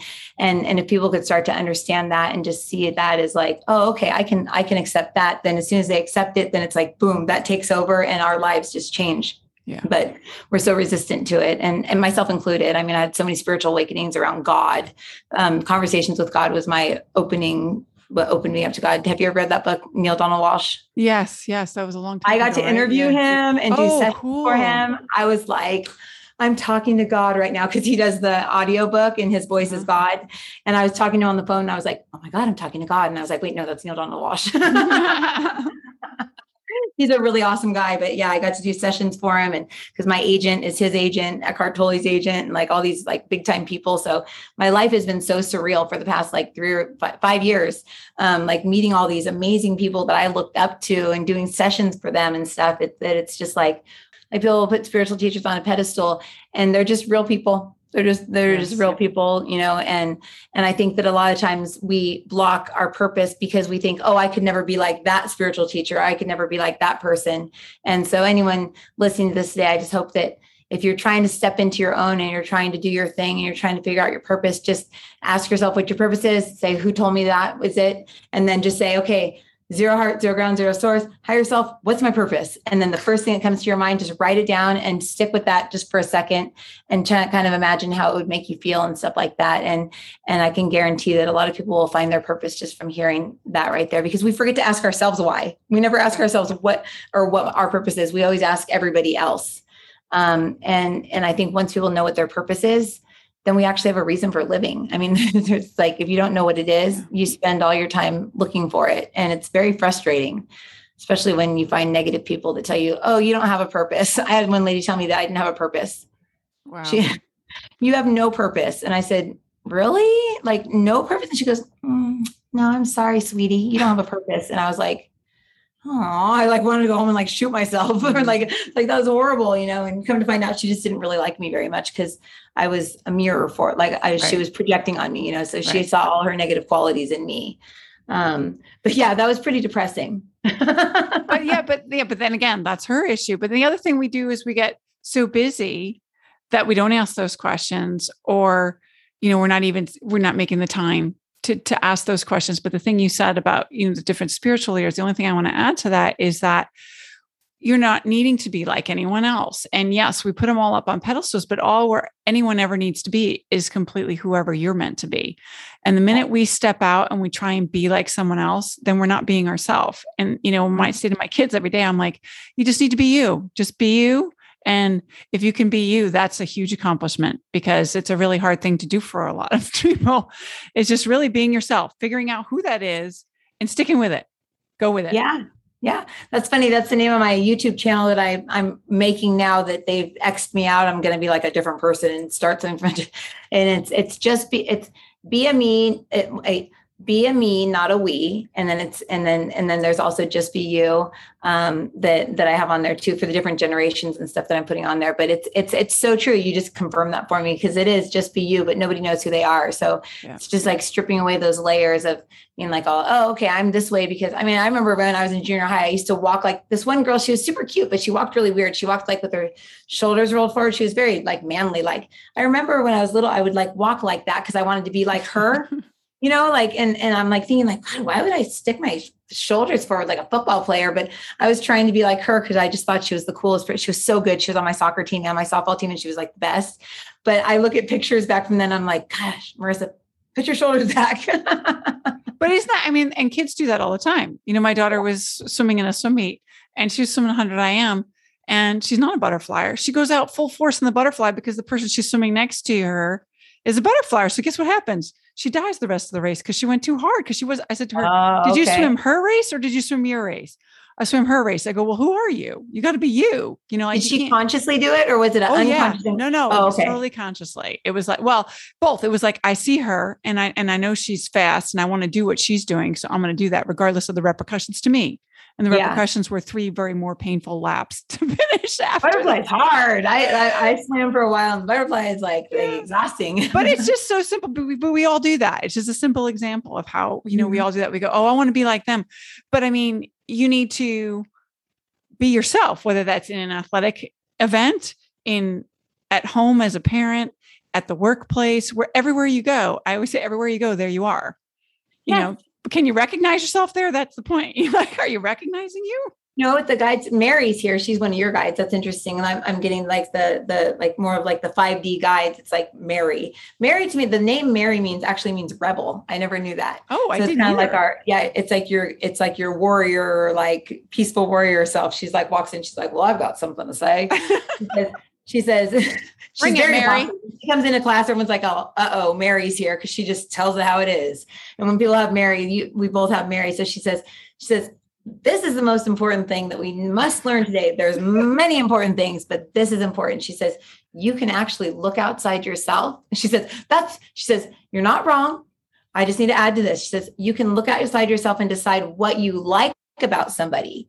And you can actually look at that trait and see what it is that you like about them, because whatever you like about another person, you actually have that within you. Oh. So she's telling me I wanted to be like that girl because she was good at sports, but it wasn't the sport being good at sports. It was the fact that she was determined and driven, and she had, like a charisma. Everyone liked her. So that's something that I hadn't discovered within myself yet. But instead of walking like her with my shoulders forward, thinking I need to be really good at soccer and softball, but what I was seeing in her was the characteristics of what I already had within me. So Mary's saying, if you can look outside of yourself each day and say, who do I have around me? What do I like about them? And then what don't I like about people? You'll get a good gauge on who you are at any given time and what you want to be. Like if you want to look to see what your purpose is, say, who do I admire right now? Who are the people that I admire? And this she's saying to you, because you're kind of like, I don't know which direction I should go in, because I have all these different directions. She says, just ask yourself who you admire and who you really look up to right now, and get the basis of what it is that they teach, what they do, and go for that. And then if it changes later and you start admiring somebody else, then you go in that direction. Like me, I admired healers before, and then I started admiring like big motivational speakers like Tony Robbins type people. And now I'm more like looking at people that are like, subconscious reprogramming, like little close knit, like little groups where you heal people on a massive scale. And of course, radio show hosts, because I love radio show. I'm on radio show back. but yeah, she's saying that that's a good gauge of knowing. But so if you want to look outside yourself and see who you want to be, actually ask yourself, what is it that you like about them? Because that's going to tell you exactly what it is you should be focusing on that you already have within yourself, and just know it's there, because if it wasn't there, you wouldn't see it. And if the negative quality wasn't there, you wouldn't see it in the people outside of you. Interesting. I like that. Yeah, I really like that, because it's like, what are you resonating with? What energy in that person are you resonating with? What quality, what trait, what behaviors, what emotions, and how can you discover that within yourself? That's a brilliant. I love it. Thank you, Mary. Yeah, I know. I love Mary. She's awesome. She's the only guide. Oh, no, Michael is here. Oh, I know there's a lot of guides here. Never mind. I'm like, woo, I'm back in my body. I thought it just landed. I have a meditation on my website, I think, and if it's not there, I'll put it there. It's a snow globe meditation, which is really cool, because I teach people. Me and my dad have a book called The Snow Globe, and it's like a healing modality that the guides brought to us, where it's your entire energy field. So you just say, I am now a snow globe, and you try to imagine yourself as a snow globe. And if you can't, usually it means you're not in your body. But like my snow globe is always like half of it's cut off and all blown out, like a bomb is blown up inside of it. And then you just ask to be healed and have this light come down over you, which is the Christ light, the Holy Spirit. Because remember, my dad's Christian. And then your creator self energy, and you have that come down over you, pour over you, and it makes your snow globe perfect again. So you're clearing all your energy, cutting your cords and stuff like that.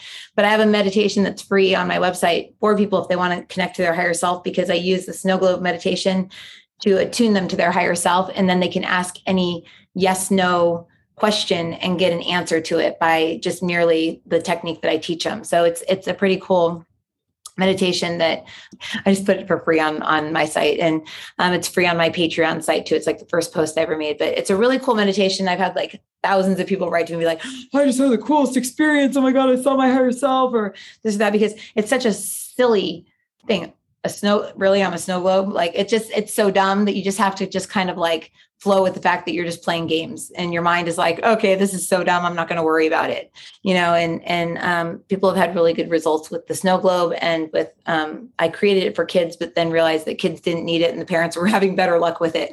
Because kids don't need the visualization, but the parents are like, I'm not clairvoyant. I can't see. I'm like, can you imagine a snow globe in your head? Can you hold one in your hand and look at it? And they're like, yeah. I'm like, okay, just turn that into you, see what it looks like, and then just ask it to be cleared. And then it actually clears us. It heals us. Well, we've talked about so many things. So I think what we need to do is figure out what our sparks of wisdom are going to be for today. Sparks of wisdom. Oh, oh, oh, oh, oh. Sparks of wisdom. Oh, oh, oh, oh, oh, oh. Okay, Marissa. So we've talked about so many different things today, but this is our section of the sparks of wisdom. So what sparks of wisdom do you have for us today? Sparks of wisdom that I have for us today would be, you are a combination of everybody around you. You have everybody's emotions and feelings surrounding you. So the most important thing that we can do for ourselves is understand what's our emotions and what emotions of other people we're reacting to and we're acting out. Because most of our drama is other people's drama, especially those that we love, because we'll take on their drama for them, especially if we're like fixers or healers. So I've been an anxious person my entire life. So my spark of wisdom for people is, in order to relieve yourself of anxiety, first relieve yourself of other people's stuff by just saying like, the zero heart, zero ground, zero source. And a lot of times I'll just say, I am my divine spark. Take me to wherever I need to be to not feel this anxiety and to not feel other people's stuff. And I'm just asking my higher self to remove anything that doesn't belong to me. And all of a sudden that feeling in my chest just releases, because I used to be very anxious and have panic attacks and stuff. So that's my spark of wisdom. And then also the other spark of wisdom is that we're a spark of God and that we know everything and we know where we're going. We know what our passion is. We know where we want to go. We're just sometimes too afraid to admit it because we're afraid of failure or we're afraid of succeeding and changing. So embrace what it is that you feel you need to do in this life. And if you need to reel yourself back in, just say, I am my spark, show me my path. And your higher self will just kind of lead you down. I say that all day long. I am my spark, show me my path. And it's like, oh, oops, I was going the wrong way.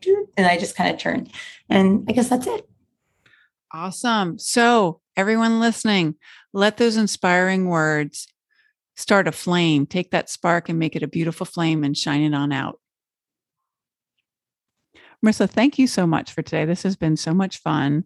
And there is so much wisdom to be had by this conversation. You've shared so many things with us. So for people, can you let them know how to get a hold of you? Okay, the best way to get a hold of me would be to go to discoverintuition.com. That's my old free website that I made myself. So it's not really fancy or anything, but it has my contact information on there. And you can just send me information through the contact form if you'd like to reach me. I also have Patreon, which is kind of a community. And if you go to www.patreon.com/discovering intuition. So it's discovering intuition. You'll go to my Patreon page and we have a cool community over there, about 200 people. You can actually sign up for it with a fake name. I started all my spiritual communities when I joined First in Spirituality with fake name because I was too embarrassed, that people would know who I was because I don't know. But that's the cool thing about Patreon. We have weekly classes on Wednesday nights. I do meditations. I do more advanced classes on Mondays and psychic trainings on Tuesdays. So I have kind of a bunch of classes. But a good way to start with getting in touch with me would be to come over to Patreon, maybe join one of the Wednesday night classes. You get to come free first time. So just contact me and I'll give you a code to get in. But the coolest thing, if you don't want to be involved in a community or talk to me or, deal with people and you just kind of want to learn and just get a feel for it, is I made it free for 30 days specifically for this podcast instead of, three 3 days, which is free for, it's Intuition Light. And I made it an actual kind of like a website that's like kind of like a Netflix. So I've got over 100 meditations on there. I've got the attunement meditation on there. I've got a chakra challenge where there's all 7 chakras where you can get in touch with each chakra, clear them out in there. And it's a pretty cool site. It's called Intuition Light, and it's at intuitiondailyliving.com. intuitiondailyliving.com. And it's a pretty cool site. I use it like every single day because it's cool. We have it narrowed down to like 2-minute meditations, 5-minute unsimits, because Patreon, if you sign up, you'll have access to over 500 classes, and it's just too much. It's like, whoa, there was way too much. So that's why I made Intuition Light, which is this little Netflix thing. So check it out. It's free for 30 days. Just make sure if you don't want to pay, on the next month, to make sure to just cancel it before those 30 days are up, so they won't charge. Otherwise, it's only $25 a month. So it's pretty good. Very cool. Wow. What a bunch of great resources. Thank you so much for that. And again, thank you for your time today. Hey, thank you. Oh, and I do sessions every once in a while. Yes. But I have like 7 healers that I work with as assistants, like medical intuitives and stuff like that. So if you want to get a session and you're like lower budget, we do have like financial aid for people and stuff like that too, because my Patreon page is 100%. I don't take any of the money. It goes back towards people so they can get sessions. Because when I got into this stuff, I was broke and I didn't have any money. So I had to go find all the free ways of, learning. And there's not a lot of free ways, and spirituality is pretty expensive. So I'm trying to make it easy for people so that they can, we never turn anyone away because they don't have money. They can always come to class on Wednesday, and I try and work with people for sessions too. Oh, that is beautiful. Thank you for doing that. That's so generous. That's where we talk about that unconditional love, all those beautiful things. That's definitely putting some love back into the world. Some of my best healers were the ones that couldn't afford it. They were stay-at-home wives that were being beat by their husbands, and they couldn't pay the money, otherwise they get in trouble. They've now left the husband that was beating them, and I've got 4 of the girls, that are actual healers now and work with people and change lives every single day. And they didn't have a penny to their name. They just traded and helped me, and we did an exchange in that way. So some of the people don't have money, but they're here to change the world. So don't let that stop you from contacting us. Yes, definitely. Yes. And it doesn't take money to change the world. Money often gets in the way of changing the world. And that's a great point there. Yeah. Thank you for that reminder. Mm-hmm. So as always, everyone, thank you for listening. Really appreciate your listening. If you have any comments, please feel free to reach out to me. But as always, be you, be love, and be present.